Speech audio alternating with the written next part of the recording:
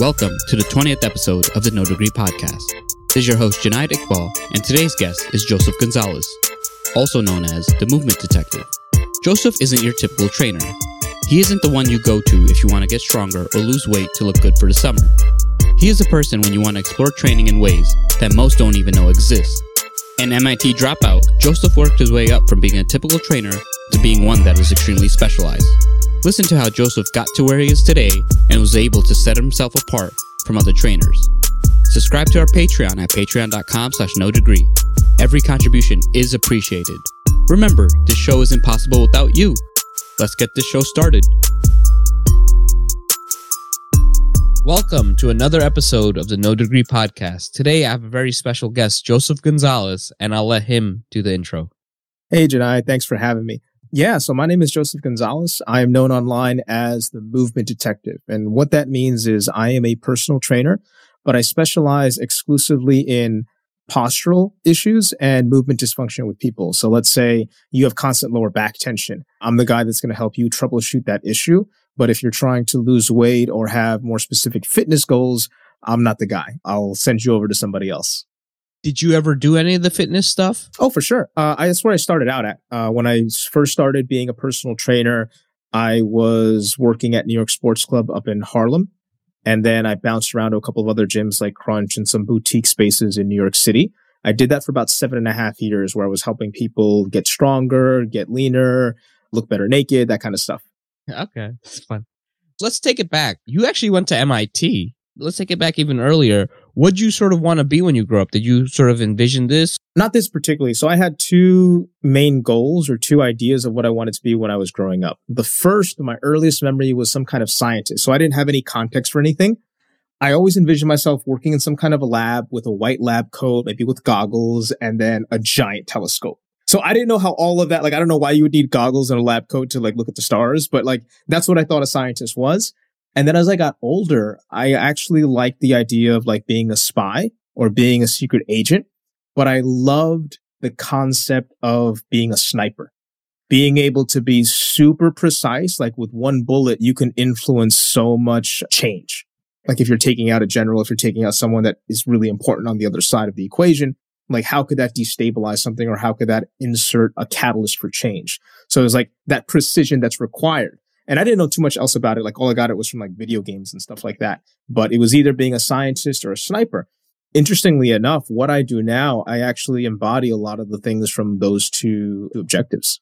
When you went to MIT, what'd you want to be? At that point, what'd you want to be? At that point, I was very disillusioned. Nothing really jumped out at me.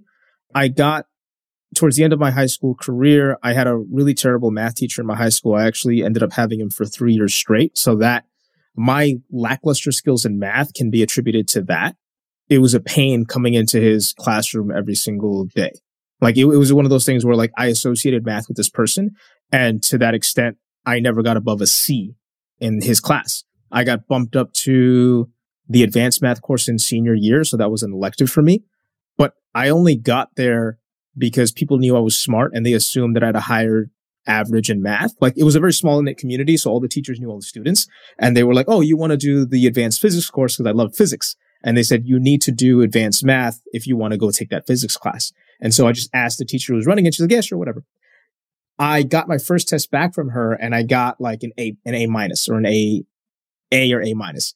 And then I told her, wow, this is the first thing above 70 that I've gotten in this high school. And then she said, what was your average before? I told her and she said, you weren't supposed to get into this class. And it's who was your math teacher? And I said, I had Mr. Kirk for 3 straight years.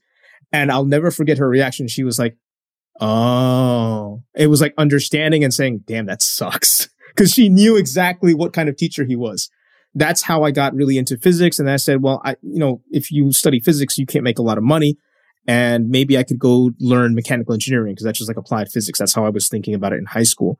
So my high school would send people to liberal arts colleges. So Princeton, Harvard, Yale, things like that, right? It didn't send too many people to engineering schools. It's just not the breeding ground for that. But in my year, I was the second person to apply and I got in. So it was a toss up then between going to MIT for mechanical engineering and Cooper Union for mechanical engineering.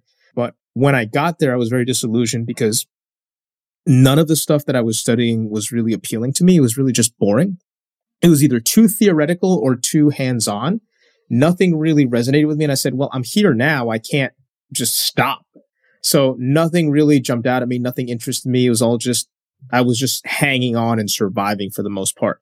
There were little things that really did pique my interest. So the robot competition my junior year and my freshman year, we were tasked with figuring out how an engine worked. So we got a lawnmower engine, like the ones that you ride, and we got to take it apart, figure out what the pieces were that were working together and put it back together. So there was no math in that one. It was just tinkering, which I really loved.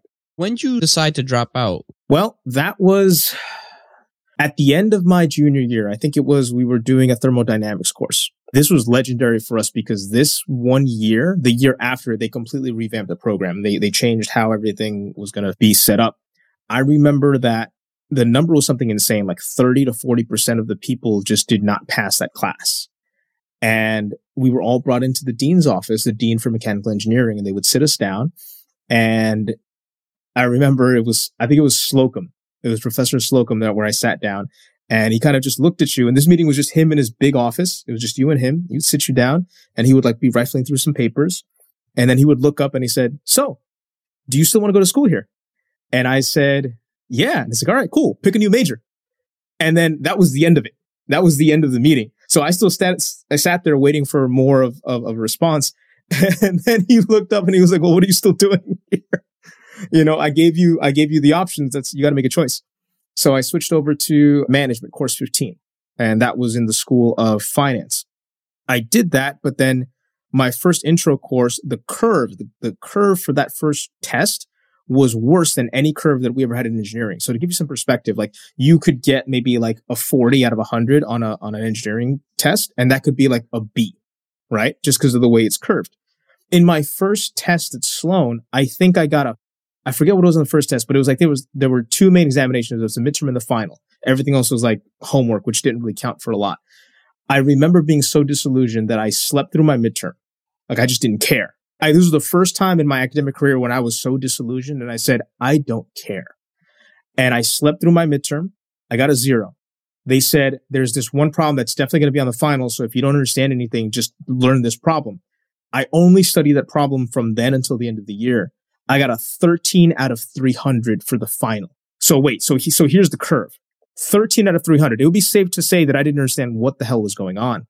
I got a C on the final, and I got a D for the year, so I still passed. That was the worst. Like my engineering classes, none of the course 2 Mechie engineering classes had that kind of curve. So I said, what am I still doing here? Like, what am I really learning in this situation? At that point, the cost of tuition was too high. And I was like, I can't keep doing this. Like, there's no mechanism that's going to allow me to stay here and not just dig myself into a hole. Because I remember also, like, when I took a semester off, like, voluntarily, because I was trying to figure stuff out. Like, what am I going to do? How's this going to pan out? And I remember the day that I came back, I just felt so depressed. Like, the moment I stepped foot on campus, I felt so depressed. And I'm like, this is not a good look for me. Like, I can't stay here right now. All of that combined with the financial stressors of it, I said, you know what? Screw this. I'm going to bounce. And what year was that? Junior, senior? That was 2005, 2006.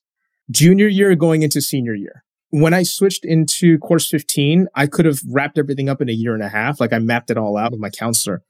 It was going to suck. I think the last half a year, I was going to stay there for another for another semester. And that was all just the PE courses. I was going to have one semester where I was just taking the PE requirements. And I was like, this is terrible. Like I'm going to have to pay full tuition just to take PE. What were the next steps? So you dropped out. What were your next steps? So I was bouncing around. Like I really looked for anything that I could sink my teeth into, right? I worked at a comic book shop for a while. That was like a really no-brainer because they needed someone to help them out. And I was like, well, I need some cash. So I was there for a while. And it was like a small mom and pop store, so it wasn't too bad. But I helped, like I reorganized their entire cataloging system. Like I showed them how to start like selling stuff online. Like I did all of this stuff. Like it was really basic stuff. Nothing that required a lot of like knowledge about working systems, but it was just the way they were thinking about doing it. It was just too redundant. And I'm like, you are just wasting so much time here. I did that for a little bit. And then one of my fraternity brothers in Rochester wanted to start up a t-shirt company, like a screen printing t-shirt company. So he got a connect out in Long Island who was able to do all the printing. So we could take in the order, send the stuff to this guy, print out the shirts. That guy would ship it out. So we didn't really have to do anything. We were just kind of like the middleman, but we were still able to get cheaper prices than most of our competitors. I wanted to lean into that aspect of it because I figured, hey, if we can just go and find universities or companies that are looking for single color screens, like the cheaper, the better, then I don't have to worry about getting repeat customers for this, right? So like things at MIT, what they would do at spring semester is that they would give out t-shirts for your major that you picked. So mechanical engineering, we get a particular major, course 9, course 10, whatever. That's just one school, and that's like 22 majors. So then I started reaching out to colleges in the Boston area. It's like, hey, I went to MIT, yada, yada, yada. Let's do this. So I would get every spring semester a ridiculous number of orders that would come in. And my partner he would still try to do the whole like fashion kind of thing. So he was trying to like make really intricate designs and stuff and like do a limited run. And I wouldn't get any sales until like spring semester. And so he'd be on me like, you need to do sales, you need to come up, you have a quota, yada, yada, yada. And like within the next week, I would get like all of these sales coming in. And there would just be this look of bewilderment on his face. Like, how the hell did you do this?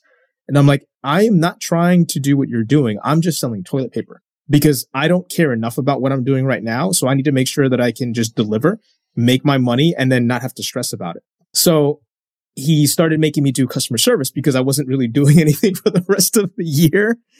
Whenever we would ship out like t-shirts or hoodies for like smaller orders, because we would be targeting the Greek scene. So like fraternities and sororities, I would be the guy on the other end of the phone when somebody would call up and say like, hey, where's my shirt? Where's my order? We didn't get it in time, or we're probably not going to get it in time. Like, what's going on? I was doing all the customer service type of functionality at that business. We did pretty well for a while, but it got to a point where I hated it. Like I hated doing what I was doing. It didn't resonate with me. I wasn't really talking to a lot of people. I was kind of just like shutting in. I was doing remote working. We would only go out for like step teams or things like that, step shows, things like that, or fraternity and sorority related events. And it was like, as I was getting older, I'm like, this really isn't my scene anymore. So I wanted to remove myself, but I had no options of what to do. And that led me to, I was working out at this time. So I had lost a lot of the weight that I gained in college, right? And I remember that I wanted to learn martial arts. I found a teacher. This is important because I met with an old friend of mine. He went to the dance studio that I used to go to. So I was a salsa dancer. I've been doing that the longest, right? And I visited my friend at my old dance studio, and he introduced me to this guy who taught Chinese martial arts. And he said, you have really fast feet. Have you ever thought about fighting? And I'm like, who are you? Get away from me. Whatever. So the guy said, hey, come and take a class with me. It's on me on a Friday night. So I went in there. I was the only guy in the class. And he was showing me some like weird body motions or whatever. And I'm like, this doesn't look legit. And I remember thinking, can you actually use this in a fight? And then I remember like his face got super serious. And he was like, yeah, you want to try me? And I wasn't like, this was like something out of a movie, right? I was like, for real? He's like, yeah, go for it. So I gave it the good old college try, and I lunged at him like I was trying to tackle him. And I just remember feeling like I was in a washing machine, and it put me on the floor. And I looked up at him, and, you know, as a New Yorker, I looked at this dude and I was like, can you do that again? Not really being disrespectful, but being a little disrespectful. So then I did it again, and the same thing happened. I ended up on the floor, and that's when I was like, all right, I'm going to learn from this guy. And then somewhere a couple of months in, he told me, hey, why don't you go be a personal trainer? You can make a little bit extra cash on the side, and then you can keep training this stuff with me and the rest of the students. That's how I got into the industry. I didn't really want to be a trainer because the way I looked at it, like trainers were people that failed at everything else. And at this point, it was kind of like matching my journey in life, right? Like I had so much potential. And then like, what are you doing working at a gym? That's where I took my first job at New York Sports Club up on 115th Street. I did well at that location, but there wasn't a lot of money. The people weren't really doing training packages. I remember my first session when I finished, all of the trainers had already circled around and the managers, like, and even some of the salespeople had come down. And I kind of looked up and I saw this crowd of people around me after I finished my first session. And I was like, what's going on?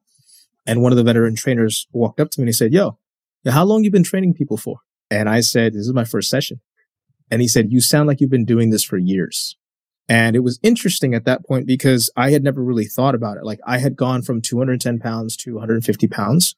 I was reading things about Eric Cressy, Tony Gentlecore, Mike Reinald. I was learning about things like the Postural Restoration Institute. This was before I became a trainer. This was just me trying to like, well, how do I not injure myself? Because I know a lot of people throw out their backs doing deadlifts. So a lot of this stuff was just me coming in and saying, how do I not screw myself up? I switched out of that location pretty quickly. That same guy that asked me that question was actually assaulted as he was closing up the gym one day. And I said, this is not safe. Like, this is not a safe place for me to be at. Like, he was a big dude. I'm like, I'm nowhere near this guy's build. And I said, all right, I need to get out of here. One of the trainers said he had a connection at a Crunch down in Midtown, like on 38th Street. So I went down there, I applied. I got the job really quick. Like, the turnaround was really fast. And I thought, hey, maybe I can learn something here. That's what really started my more serious career as being a personal trainer, because that's when I started learning a little bit more about the business aspect of things. It was just your reading of the body that made you so good during the first session? It was a lot of different things. When I was still at MIT for my last summer session, I ran into a guy in my Calc 2 class. He was good at math. Like, remember, my background in math wasn't so hot, so math wasn't my best subject. And he said, hey, dude, how about I help you with math and you be my workout buddy? He was like a former teen Iowa state champion. So this guy knew what he was doing. And I'm like, wait, you want to help me with my math? And then you're also going to help me with working out? Cause I was like 210 at this point, right? Getting out of bed was a problem. And so he said, sure. So we did like a 3-day split, Monday, Wednesday, Friday. I remember my first day was like April 24th, 2005. And we were doing, it was shoulders and arms. And I remember I was dead by the end of it. We went through a couple of months of working out before he got sunburned and he stopped. But I continued. So that was my first bug into weightlifting. And that's when I started learning about all this stuff. But I think it really came down to two things. I was already dancing at this point. So I had a very good dance instructor who showed me how to stack skills. And then my martial arts teacher also showed me how to stack skills. So it was like, you have no business doing Y if you can't do X. This is something that's not really taught in the fitness industry. There's no real sense of progression. There's the illusion of progression because they say like once you can do this with this amount of weight, then you can do it with more weight. Like that's how most trainers understand progression. That's it. There is no real gravitas when teaching people new skills. And for martial arts, you can't teach a new skill until you've mastered the prerequisite basics. Like I'm not going to show you how to throw somebody if you don't know how to fall. With dance, I am not going to show you how to do a complicated turn pattern unless you know how to manage the relationship between you and your partner, manage the space. Can you listen to the music? Because if you're going to spin someone and you're off count, what does it matter? These concepts are not really shown or talked about or taught in the fitness industry. I think that's what gave me a significant advantage over everybody else, is because I was able to discern when somebody was at their limit and walk them right up to the edge, what we call now the neurological edge, and not push them over. And then I talked to people. I asked them like, hey, how are you doing? Because most of the people that come into a gym, most people that hire a trainer, they don't know what they're doing. They acknowledge that they don't know what they're doing and they're asking for help. So my job is to make it a safe environment for them. That was always my MO. Can you feel comfortable and safe in this? Like if you can't do Y, I'm not going to push you to do Y. I'm going to push you to do X until you get really, really good at X so that the jump to Y isn't so big. You mentioned that you learned the business side when you went to Crunch. Can you elaborate on that more? In the beginning, like at New York Sports Club, there was no guidance other than just get more sales. Like that was the entirety of the advice that I got. It was like, get more sales. And in Crunch, I remember my first fitness manager, because we went through a bunch of them. If you know anything about the fitness industry, a trainer will last longer at a location than their fitness manager. They cycle them out, whether they're good or bad. So I remember with Ed, and he would always call me like, in the beginning, he would call me Mejor. So that was a nickname that these guys found out about me from my frat days, because I was in a fraternity at MIT. They would call me Mejor, or he would call me Gonzalez. And he would always come over and be like, hey, listen, like, what's your schedule like? So he would walk me through my schedule. He would tell me how to approach people. He would tell me, you have to be malleable in terms of your scheduling. You have to be able to work with, some people are going to get called into a meeting last minute. They may have to reschedule stuff, because most of my clients were either early in the morning, like at 5:30, or at 5 p.m., 5:30 in the evening, like after work. And we were in Midtown. So that's where most of our clients were. Like not a lot of people lived in that area. It's the reason why we were the only Crunch that closed on Sundays. Like no other Crunch in the city is closed on Sundays. We're closed on Sundays. We close early on Saturdays. Even Friday nights, we close early. We were working with a limited schedule with respect to the clubs and in terms of hitting goals. A lot of it was just saying, this is how you reach out to people. This is how you get new business. You can't just stay here. You can't just like come and go when you have sessions. Like you have to live in the gym because people have to see what you're doing, clean the equipment, wipe down the machines, put the weights away. Like let people know that you're taking yourself seriously. And it's like, that's why we have a uniform. That's why you have like your uniform needs to be clean. You need to shave or do whatever to keep yourself looking neat. And that was the big thing. So it says like a lot of people, they don't know how to be professional. They show up late and that kills their renewal rates. All of these things that no one thinks about. You think of a trainer like, oh, he's just showing you how to work out. Yeah. People that just like to work out and then switch to becoming a trainer, they just like to work out and they want an excuse to keep doing it. So it's kind of just them being lazy in a sense. Being a personal trainer, being a good personal trainer is a job. You have to be a professional when you show up from day one. I think in the last 10 years that I've been doing this, I've been late to exactly 2 sessions. One at New York Sports Club, and then another one, I was actually stuck underground on the train heading down to my location. And I think they were both combined. I was 5 minutes late. It spoke volumes about people. Like when I showed up late to those 2 sessions, both of my clients were like, hey, is everything okay? That's how out of character that was for me. Those were some of the things that my first fitness manager spoke to me about because I had no context for this stuff. Like I never held down a stereotypical 9-to-5 job. So I needed more guidance in that arena. Like I was more educated when I walked into that crunch in terms of like biomechanics and things about the body than every single trainer there. They had more experience. They knew more about working with people, but I walked in green having more of a background in education. Okay. Did you have any certifications or how does that work? Yes and no. So in New York Sports Club, when I walked in and I applied for a job, I didn't have a personal training certification. They said that you can go and as long as you get certified within 90 days, you're fine. So there are places where like if there's an in-person workshop, you can go study for the workshop, go to the workshop, take the test at the end of that workshop, and then you'll get your score within a week or 2. There was one such workshop in New York City. It was during that 90 days, and New York Sports Club would subsidize some of that. So I went out there and then I got my CPR AED certification because you need that. And that's pretty much all you need to start working. But I know trainers that don't have a certification, like they'll walk in or they'll apply. And as long as you can get something within those first 90 days, you're fine. Some locations stop allowing you to do that. Some of them are saying that you need specific certifications, like they'll take ACE, they'll take NESTA, they'll take NASM. And these are just like governing bodies, right? But as long as you have one of these things, you're in. Now, the funny thing about that is that most of these certifications are actually worthless. So you will hear the stories about personal trainers that they get a weekend cert. Technically, my cert, the cert that's like my baseline, is a weekend cert. Like you can go in, take the test, and that's it.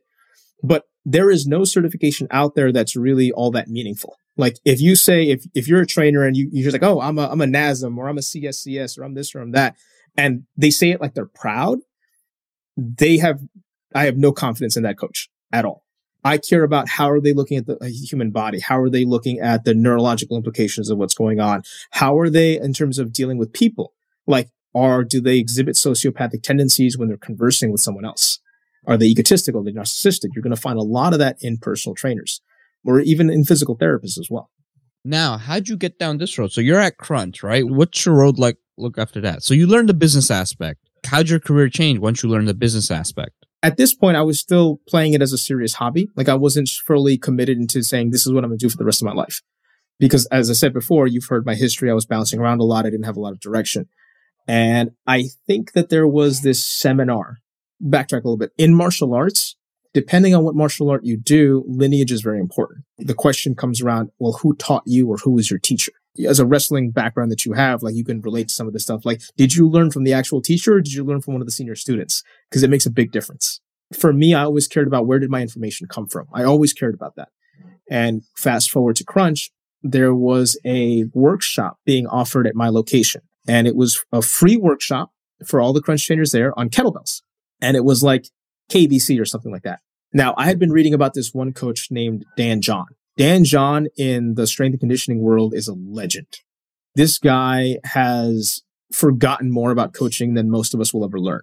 He's based out in Salt Lake City in Utah. So he was doing a kettlebell workshop in Los Angeles or San Francisco or San Diego, one of the California cities. And it was the same weekend. It was a 1-day course. And I think it was like $500. I had seen enough posts saying, if you ever have the opportunity to learn from Dan, do it. It doesn't matter what it is, doesn't matter what he's teaching. If you have the opportunity to learn from this guy, do it. I flew out to the seminar. I think I got there like 4 or 5 minutes late because I didn't know how to get there. I was like, wow, this guy is legit. When you talk about professional, this guy's a professional. I went through the entire workshop. I almost failed it, actually. Like he wouldn't let you keep going until you actually successfully completed all the tasks. And I was like, oh my God, like I have to listen to more about this guy. Like I don't know who this guy really was until I went here. And then there was another seminar that happened shortly thereafter. And Dan was the entire second day. But I was listening to all these guys talking on the first day, and they were talking about breathing mechanics, sympathetic, parasympathetic. Like they were using all these words that I had heard about before, but I wasn't really fully familiar about them. Just looking at these guys, they were like these people in their late 40s and their 50s, some people that look more like scientists and strength coaches. And I was listening to these people talking, and I'm like, what is this? Like, am I in a strength and conditioning seminar? Or is this like, I thought it was just gonna be some jack dudes telling me how to deadlift better. And these guys were going ham into the science. And I said, I don't know what this is, but I need to find out more about this stuff. And that's when I started really digging in. And I would, any continuing education, book, video, online seminar, or in-person seminar that I could get my hands on, I would go. I dropped so much cash that year on continuing education. It was silly. As much knowledge as I had walking in the front door to Crunch, by the time I had left, I was starting to assist at seminars in New York City for particular educational courses. Wow. How much were you, if you don't mind me asking, how much were you sort of making, or how much would someone of your level would make at that time with your level of knowledge? So it really depends. The reason why is at Crunch, you would have tiers. So there would be level 1, level 2, level 3, elite, and master trainer. You could be a master trainer and you could charge level 1 pricing, but then you would only get level 1 cuts. A master level trainer could train any level below, and people would do it because people's financial considerations or what have you. So it really came down to how good were you at owning your price? And then how good was your support team? Because we had these little cards like breaking down pricing. When trainers would lose those cards and they would get floated around the gym floor, members would see the pricing, because usually it's like, what's the price? Well, this is the price. And then you see, but I saw another card that had lower pricing, and you're like, yeah, that's for level 1 trainers. So then that would just create a lot of contention when people that are trying to buy stuff. If you were stuck at level 1, you were making peanuts and you were struggling to survive. What is level 1? How much are they charging the people, and what's the cut? I think back when I was doing it, it was like $77 for a session, and you were getting maybe $20 to $22 out of that. So is that typical? 33% of the rate is what you get? If you're at level 1, yeah. Okay. So how does it change among the levels? So level 2, I think, got 26. Level 3 got 33. Elite got, I think, 40. And then I think you were getting 50 to 55 at master. So that's per session. How much were the rates at master? So 50 to 65. I think the master was 150, because I remember I left at elite level. So I was charging 135, and I think I was doing a mix of level 3s and elites. Okay. Typically, it's like 30 to 50% is the typical cut for most gyms, right? Oh, you're not getting 50%. You're never getting 50%. You never forget. Okay. I guess like 40 is the upper end. No, you're getting like dollars. Like this isn't percentage. This is dollars per session. No, I get that. I'm saying it would be 30 to 40% of the... I would say you would tap at like 30 to 33%. Tops. And that's common. This is like a standard for most gyms? No, most gyms would make much less. Like Crunch trainers are known for making more money than their counterparts at Equinox. Oh, I see. So at Equinox, you're not going to get any commission on your sales. So we would also get 10% commission on packages. Equinox, you just get a percentage based on like what tier you are, like tier 1, 2, 3. I think there's a tier X, and I'm not sure how that breaks down in that company, but it would come down to what you were able to sell. And for us, they gave us more ownership of how we figured that out. So we were responsible for getting our own clients and anything like that. I was lucky, and I was different in the context that I didn't prospect that much, because I walked in and I knew how to deal with people that had like old knee issues or lower back issues. Whenever someone came in with an issue, they immediately gave them to me. I didn't have to go prospect as much because they knew that I could keep that person. Most of my clients only left when either they got fired or they moved out of the city. Oh, okay. So you were able to really differentiate by specializing in something that the other people were not as good at. That made things a lot easier for you. Yeah. The managers were it got to a point where my fitness managers, there's a fitness manager and the general manager of the club. My fitness manager called me down one day and he said, Gonzalez, this is when I was starting to get on his nerves. Gonzalez, you need to go up and you need to give me 5 KOs, like book 5 KOs, kickoffs or like intro sessions. I need 5 KOs, 5 numbers, and you need them by the end of the day. Otherwise, I will stop feeding you clients. And then I got scared because I'm like, I need money. So I ran back upstairs and I started like looking for people. He did this on a Friday. So there was nobody in the gym after like 1:00. So there was nobody there. Like I couldn't come down until the gym closed. And then I got a call from the manager, and the manager called me down. This woman, I'll never forget her, Sandy Nelson. She just bought, I think, 30 or 50 sessions. And she bought a point of sale. So she joined the gym and she said, like, she'll pay for the sessions. And he said, you have a new client Monday, Wednesday, Friday, 5:30 in the morning. If you have anyone at 5:30 in the morning, you need to bump them and move them over to make room for this lady.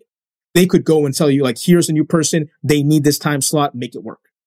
So that's what Ed was kind of helping me way back in the beginning. I grabbed the number. I was like, thanks. And then I walked away. But my fitness manager was right there. And he was like, you know, the meme that goes around, I was like, what am I, a joke to you?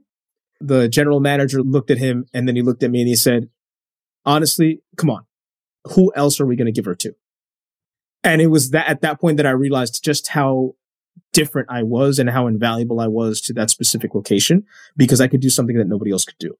And that actually went against something else that Ed told me maybe about a month or two ago, because he knew that I was smart. He knew that I had specific skill set, but he didn't want me to get too egotistical. So he told me, don't ever for one moment think that you are irreplaceable.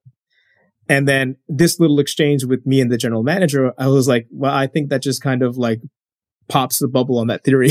Yeah. So when did you sort of leave Crunch? What were your next steps after Crunch? I had a mentor at the time who was trying to open up a gym maybe 2-3 blocks away. So I was planning to exit Crunch when they got their lease for their new space. The problem was that deal fell through. Like their real estate investor or what have you called them up like right after they had signed the contracts or right after they had made the pay. Something was already done. Everything fell through. So somebody else offered cash on the spot and they lost the location. So for a year after Crunch, I was bouncing around trying to figure out where I was training people. Eventually found a spot in Midtown called Mid-City Gym.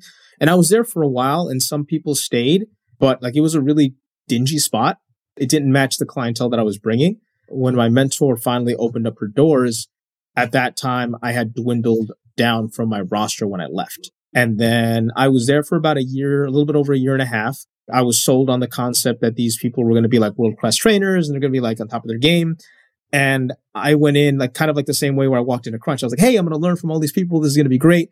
And the more that I observed, the more I was like, this isn't it. This is not it. Why am I constantly going to places where I'm the smartest person in the room? And that didn't sit well with me. It was around this time where I had left my original martial arts studio. I started picking up Muay Thai. That's when I had my hip injury. I blew out my right hip. I was trading roundhouse kicks with my sparring partner. I hurt up in my hip. And when my right leg touched the ground again, I fell to the ground. I couldn't stand. My sparring partner was another trainer that I had known, and we had gone to a lot of the same courses. He cued me on a few drills to help me get back on my feet so I could wobble out of the gym. But I knew something was off. I went to go see my 2 mentors at the time. Both of them assessed me, gave me very similar drills and said I'd be fine. And that was not true. During the span of a year, I lived with constant hip pain. The pain was to the point that I developed insomnia because I couldn't sleep at night. Put on 40 pounds. I was very irritable. So my patience went all the way down. I lost some clients because of that, because of how I was managing it. I went to see 8 different specialists and clinicians over that time frame. I got imaging done, came back negative. Nobody knew what was going on. I saw PTs, chiros, acupuncturists. I saw a shaman that spit holy water on me. I had seen everybody and no one had an answer. One of the people that agreed to kind of help me was the owner of that gym. Nothing got better. I made a decision somewhere around this time frame and I said, you guys don't have the answers. I don't know where the answers are, but they're not here. I'm going to go out and I'm going to look for these answers somewhere else. Because if I'm just going to stay here, I'm going to remain at where I'm at. And that's not okay. After a few months, I met up with a trainer through a mutual friend. We got on a 3-way call, this one guy in Boston, myself, and this guy out in Queens. And me and the guy from Queens said, hey, let's link up. Let's hang out. And so we did. And a few months later, you met this guy and he's a little rough around the edges. You knew that if you gave him 5 or 6 months, he was going to change everything. When I was first taking certain courses from this educational institution, after 3 months, I was still trying to figure stuff out. Like I didn't know what my right hand was from my left hand when I was taking courses from this institute. When he was 3 months in, I think he had already taken 7 courses. What he had, his ability to master information was insane. This was the guy eventually, like I saw him training one of my best friends and I was like, that's interesting. I've never seen anyone do that before. And I've been around, like I've gone to all these seminars. I've visited a bunch of gyms. Like I'd seen a lot of people. Like I knew who was worth knowing in the industry on a national level. And I had never seen anyone do stuff like this. And I was like, all right, cool. So we were both waiting for our clients at my new independent gym. And I said, hey, Mike, can you show me the thing that you were doing with Kento? And he's like, sure, dude. Put me on a massage table. He assessed me where I was at. He got me on the floor with my feet up against the wall. And then he had me shift my bones so that my inner thigh started cramping. He positioned my arm and my torso. My neck was deviated, my tongue, jaw, all this stuff was being taken into account. And then he said, all right, cool. Now breathe and don't die. I think I got 3 or 4 breaths and I was exhausted. He's like, all right, cool. Get up and walk around. The moment I got up, I immediately felt a difference. My hip felt loose. Not loose and it was like wobbly, but like it felt there was no restriction. You know, something is like, it feels off and so things tighten up. It felt the opposite of that. When I got up, I felt very light in my body, like heavy in my heels, but light in my body. And the 4 walls of the room looked like they had gotten pushed back further apart. And as I walked around, it was like I had never walked before that moment. Like I had never experienced what walking really was like. And then I walked and it was like a really surreal experience. And then I looked back at him and he kind of just had this like little smile on his face. And I looked at him and I said, what was that? What's going on? And he looked at me and he just smiled and said, neuroscience. He was like, do you feel better? I was like, yeah. I was like, cool. And he just walked away. And I was like, no. Come back here. So I dragged this 6-foot tall former Marine back and I said, can you teach me how to do that? Like, what was that? And he's like, he stooped down, looked me in the eye, and with this really deadpan face, he said, well, how good do you want to be? I couldn't even process the severity of that statement. I thought he was just kind of like pulling my leg. And I just kind of like, shut the F up. And can you teach me? And he's like, yeah. He pulls out a textbook from his book bag and it's called Principles of Neuroscience. So this is a heavy book. Dumps it on my lap and he says, get to work. I think I was reading like, maybe I got like 150 pages into that textbook before he said, hey, how's that book going? I'm like, this is the most dense thing I've ever read. Good. Here. Throws me another book by Latache on motor control. And it's like clockwork. Every 2 weeks, he throws me another book. He's like, hey, dude, I just read this. Here, you need to read this. There's this book by the cerebellum by this guy, E20. It is the most dense book I have ever read. I still cry when I think about what that book made me feel like because the subject matter was so dense. It took me 3 months to get my hands on a copy of that book because I wanted a physical copy. Nobody was selling it. I eventually caved and I started buying stuff on my Kindle. This guy took me down the rabbit hole of cognitive neuroscience, motor control, the memory system, osteokinematics, like how the bones move with respect to one another, emotional regulation, psychoanalysis. Like there was no stone left unturned. If it had any influence on how the brain predicts and creates movement patterns, he was all over it. And then a short while later, he made us get all over it. So he had 2 students from this whole situation. His first student, Kento, who I briefly mentioned, and myself, because we were the only ones who were willing to do the work. What we were doing flew in the face of what the fitness industry is known for, what physical therapists are doing to combat a lot of movement dysfunction. And we're just kind of in our own little world now. The reason that I know that this was so important was because nobody else had figured out how to help my hip. And this guy did it in 6 minutes. It's kind of like that one guy that comes in, like everyone's trying to figure out how to solve this crazy math equation. And then like this little 6-year-old girl walks in and then she like draws on the chalkboard and like gets all the equations right. And then she walks out and they're like, wait, who was that? Like that's what it felt like. It's like whatever this guy was doing was monumental. He's a new guy in the fitness industry at the time, relatively new. Nobody knew who the hell he was. Like people asking, oh, who's your mentor? They're like, Mike Zhao. And they're like, who the hell is that? I'm like, exactly. Nobody knew who this guy was. I was following pretty big dudes in the industry. Like I was mentoring under some other people, or I was mentoring under some other people. And I had a choice in that moment. I said, all right, am I going to follow this relatively unknown person who was able to help me and who like he knew the subject matter he was talking about? Or am I going to go on people that are more well-known, more established, have more street cred and keep getting what I was getting before. I understood the depth of that decision that I was making there. And I'm like, dude, and my hip has never felt this good, even before. I made that decision. I say like, all right, whatever this guy does, I'm all in.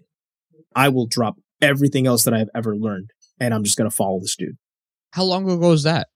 That was about 3.5, almost 4 years ago. Okay. So now this changed your approach to training. What'd you start focusing on now in terms of what, right? Because you definitely moved away from, hey, I want to get stronger, I want to lose weight. So what'd you start moving into now?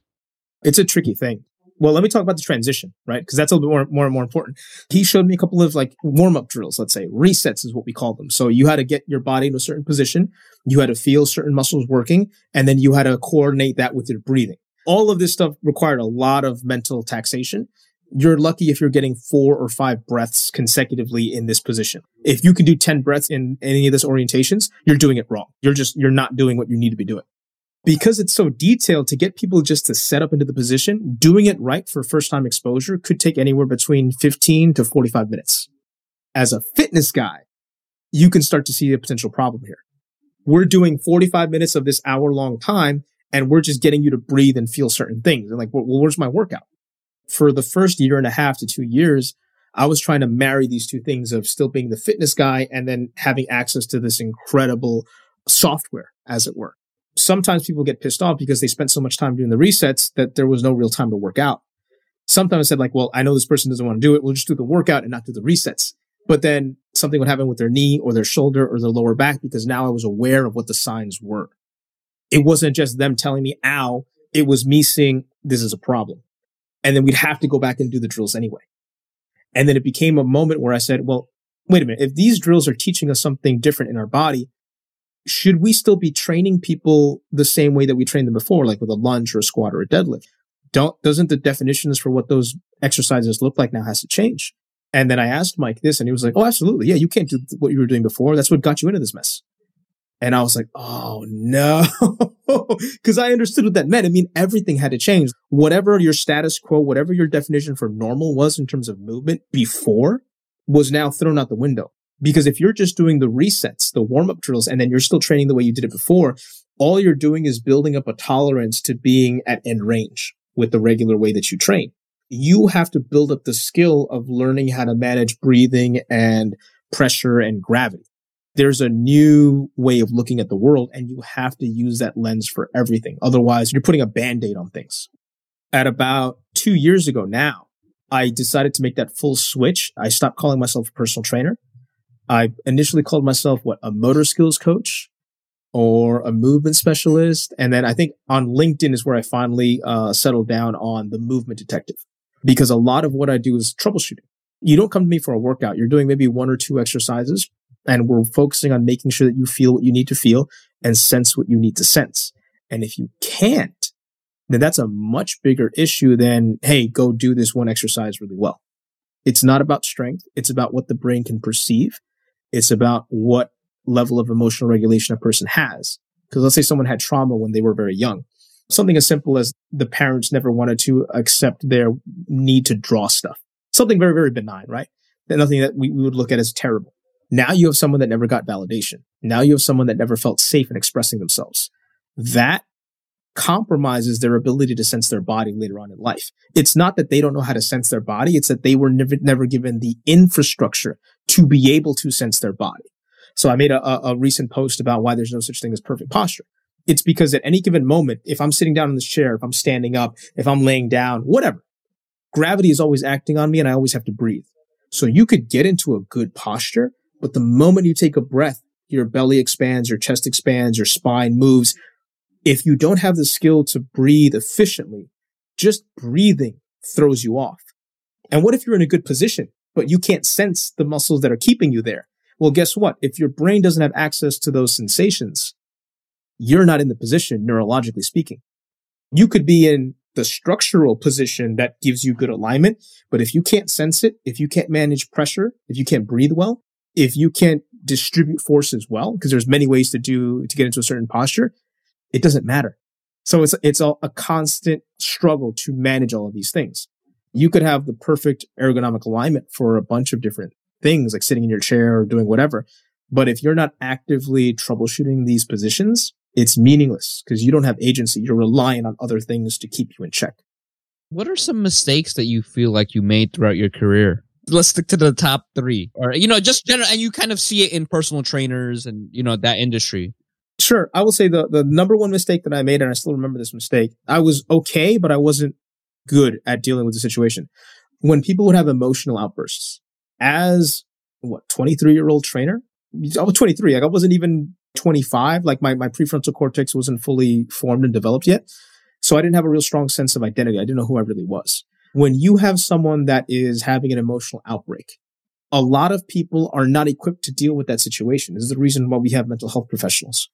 But the biggest mistake or the biggest thing that a lot of trainers, coaches, clinicians are missing is that most of these people do not go see someone to help regulate their own internal stuff.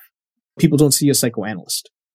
Because if you're there and you're sitting with someone and they have an emotional breakdown and you don't have the ability to hold space for them in that time, you are causing more damage than not, because now it's the same thing. You're not validating their emotional experience. Most trainers on the floor, when someone's breaking down, and I've seen this when I was at Crunch, they're kind of like, hey, don't worry about it. It's no big deal. That is not supportive. That person is not going to feel safe in that environment anymore because you did not know how to provide the sense of safety, the sense of resonance with that person. And that's the thing. We think that personal training or movement coaching or all these things are just about movement, mechanics, strength building. It's not.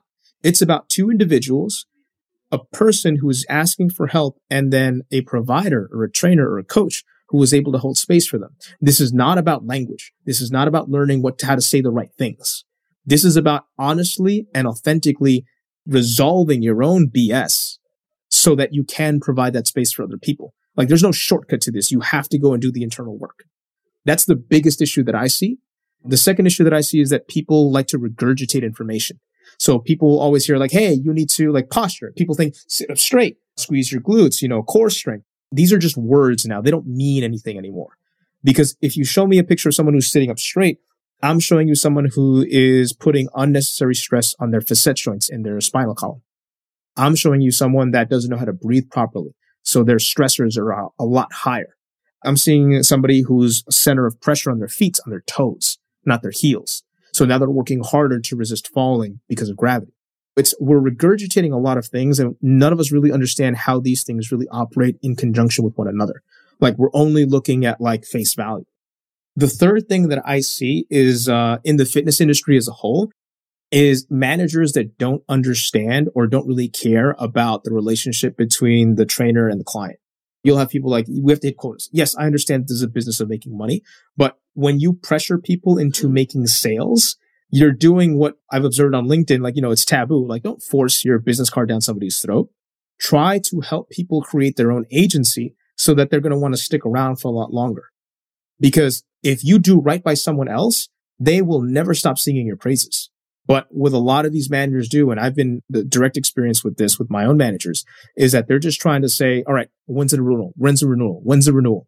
Well, this woman just bought 50 sessions 2 weeks ago. And he's like, yeah, but that was last month. What are they doing this month? And I'm like, dude, you're out of your mind.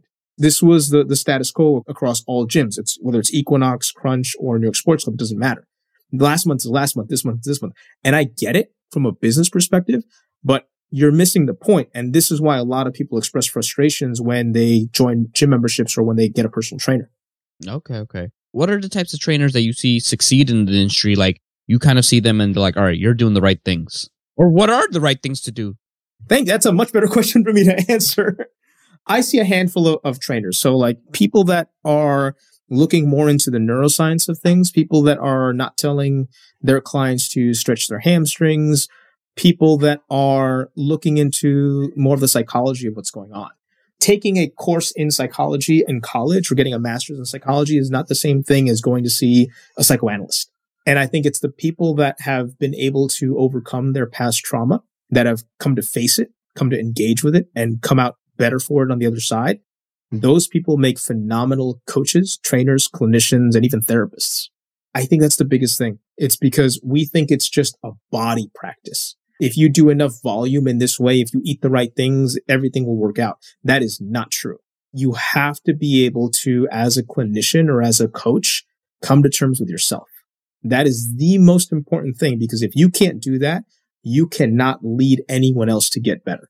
Whether that's altering food habits, whether that's teaching them progressions for strength training. Because at the end of the day, why are you doing this? A lot of people say like, oh, I want to get healthier. That's not the reason why. Nobody does things for logical reasons. It's always emotional. You dig deeper. When you get to a certain point, when you keep asking that why, it's going to be a very emotional reason. Like I've had clients break down when they finally told me the why. And some of these were really sad stories. Abusive relationships, either is like their ex-girlfriend, their ex-husband, guardians when they were growing up, people at their job, sexual harassment. You have so many of these reasons that are never talked about. Some people, yeah, they just want to go and lose a little bit of weight, but it's like there are other things at play here. There are always other things at play here. Now I know you do a lot of remote sessions. How is that common in the fitness industry, or do you see it becoming more of a trend, or what's your take on it? It's more of a trend now, given the current situation that we find ourselves in. I've been doing remote sessions for about 3 years now. I started off with people reaching out to me from Instagram, and I would do Zoom sessions with people in Singapore and Hong Kong.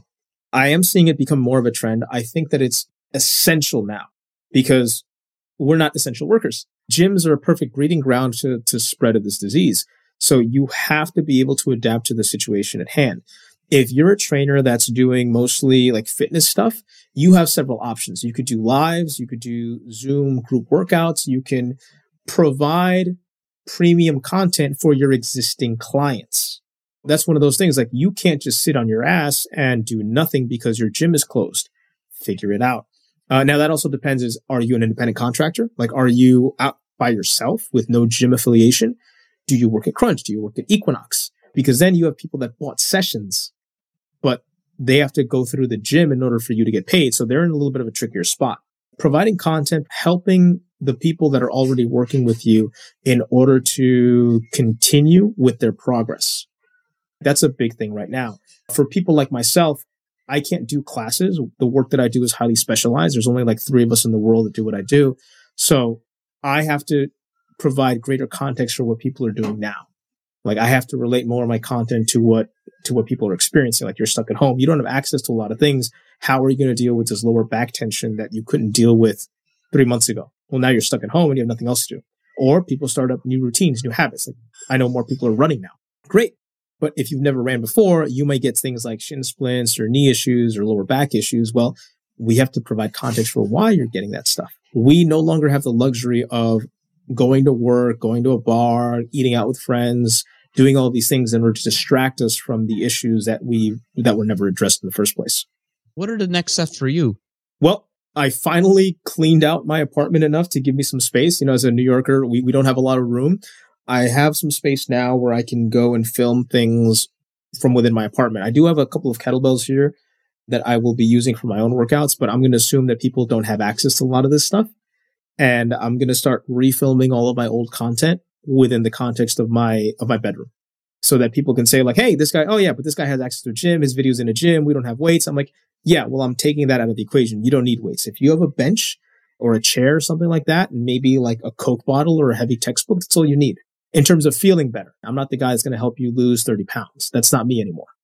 But if you got something that's been bothering you, that's a very different thing. And you don't need a lot of equipment to address those kinds of issues. Yeah, you're the guy to reach out. Anytime I stopped stretching my neck. How does that feel now? Yeah, I mean, I kind of do this, right? This is okay, right? Going up and down? Well, we're doing the audio only version, right? So I would say this, don't try to hike up your neck so much. Just like as you're standing, get all of your weight, like feel your ribs stacked on top of your hips. So that's going to maybe put your ribs a little bit further back. You may be thinking that you're going to fall. And from there, just rotate your head slowly to the left. And you're going to rotate your head to the left. You should feel a muscle kicking in on the right side of your neck the more you rotate. So as you rotate, don't try to hike up any of your shoulders. Just keep going. You should eventually feel this right neck muscle kicking in to help you with that rotation. And then come back to the center. And then go the opposite direction, being mindful not to move your shoulders around to try to cheat. And then you should feel that left muscle kicking in as you rotate to the right. You're working on feeling that muscle more as you rotate to each side. That's a good way for you to move your neck around and figure out why you may feel tightness in the neck. Also, if you're staring at the screen all day, because we're on Zoom a lot more nowadays, it would be a good idea for you to get a pair of blue blockers like Felix Gray's, or just get up and lie down in a dark room or with an eye mask and just don't allow light to enter your field of vision. Like if you close your eyes right now, I have 2 lights in front of me as I'm here talking to you. That light is still permeating the skin of my eyelids. That's why you want an eye mask or be in a completely dark room and just close your eyes for like 3 to 5 minutes. That's all you need to slow down the effects of that, because if you fire up your visual system too much, that's going to automatically fire up muscles in your neck and upper back. It's not just the posture, it's you're using your eyes, and that's why this stuff gets torqued up. No, it makes sense. Body's very interesting. For the audience, Joseph is a guy. Any motor issues, he's the movement detective. So how would someone get in contact with you? How would someone follow up? You can either find me on LinkedIn. My URL is Joseph F. Gonzalez. And DM me there. You can shoot me an email, joe@mejorstrength.com. And that's also my website, mejorstrength.com. That's M as in Mary. Yeah, so Mejor Strength. Mejor right? Strength, yeah. I get Major sometimes. I got it from my Puerto Rican barber. He's like, hey, Major Strength. I'm like, dude, you speak Spanish. Really? What's wrong with you? Oh, man. That's such a disappointment. All right. Thank you so much for your time. I think the audience will gain a lot of value. Reach out to Joe if you have any sort of issues or problems you can't solve with your body. He's the detective that'll help you figure it out. Thank you so much for your time. Looking forward to seeing you again. Awesome. Thank you. Another great episode. Thank you for listening. Hopefully this information is valuable and you learned a lot. Stay tuned for the next episode. This show is sponsored by you. No Degree wants to remain free from influence so that we can talk about the topics without bias. If you think this show is worth $1 or $2, please check out our Patreon page at patreon.com/nodegree. Any amount is appreciated and will go towards making future episodes even better. Follow us on Instagram or Snapchat at No Degree Podcast. On Facebook at facebook.com/NoDegreeINC. If you want to personally reach out to me, connect or follow me on LinkedIn at Junaid Iqbal, spelled Jonaed, last name Iqbal. Until next time, no degree, no problem. NoDegree.com. Yeah. So, you got no degree? No problem. No problem. Any problem, we can solve them. We got this. Linked insomnia keeps us evolving, growing in the knowing. Wisdom is flowing. If you didn't know, now you know where I'm going. If you didn't know, now you know. Let's sing that again, everybody. No degree, no problem. Any problem, we can solve them. Linked insomnia keeps us evolving. We're growing in the knowing. The wisdom is flowing. If you didn't know, now you know where I'm going. No degree, no problem. Any problem, we can solve them. Linked insomnia keeps us evolving. We're growing in the knowing. The wisdom is flowing. If you didn't know, now you know where I'm going. Yeah.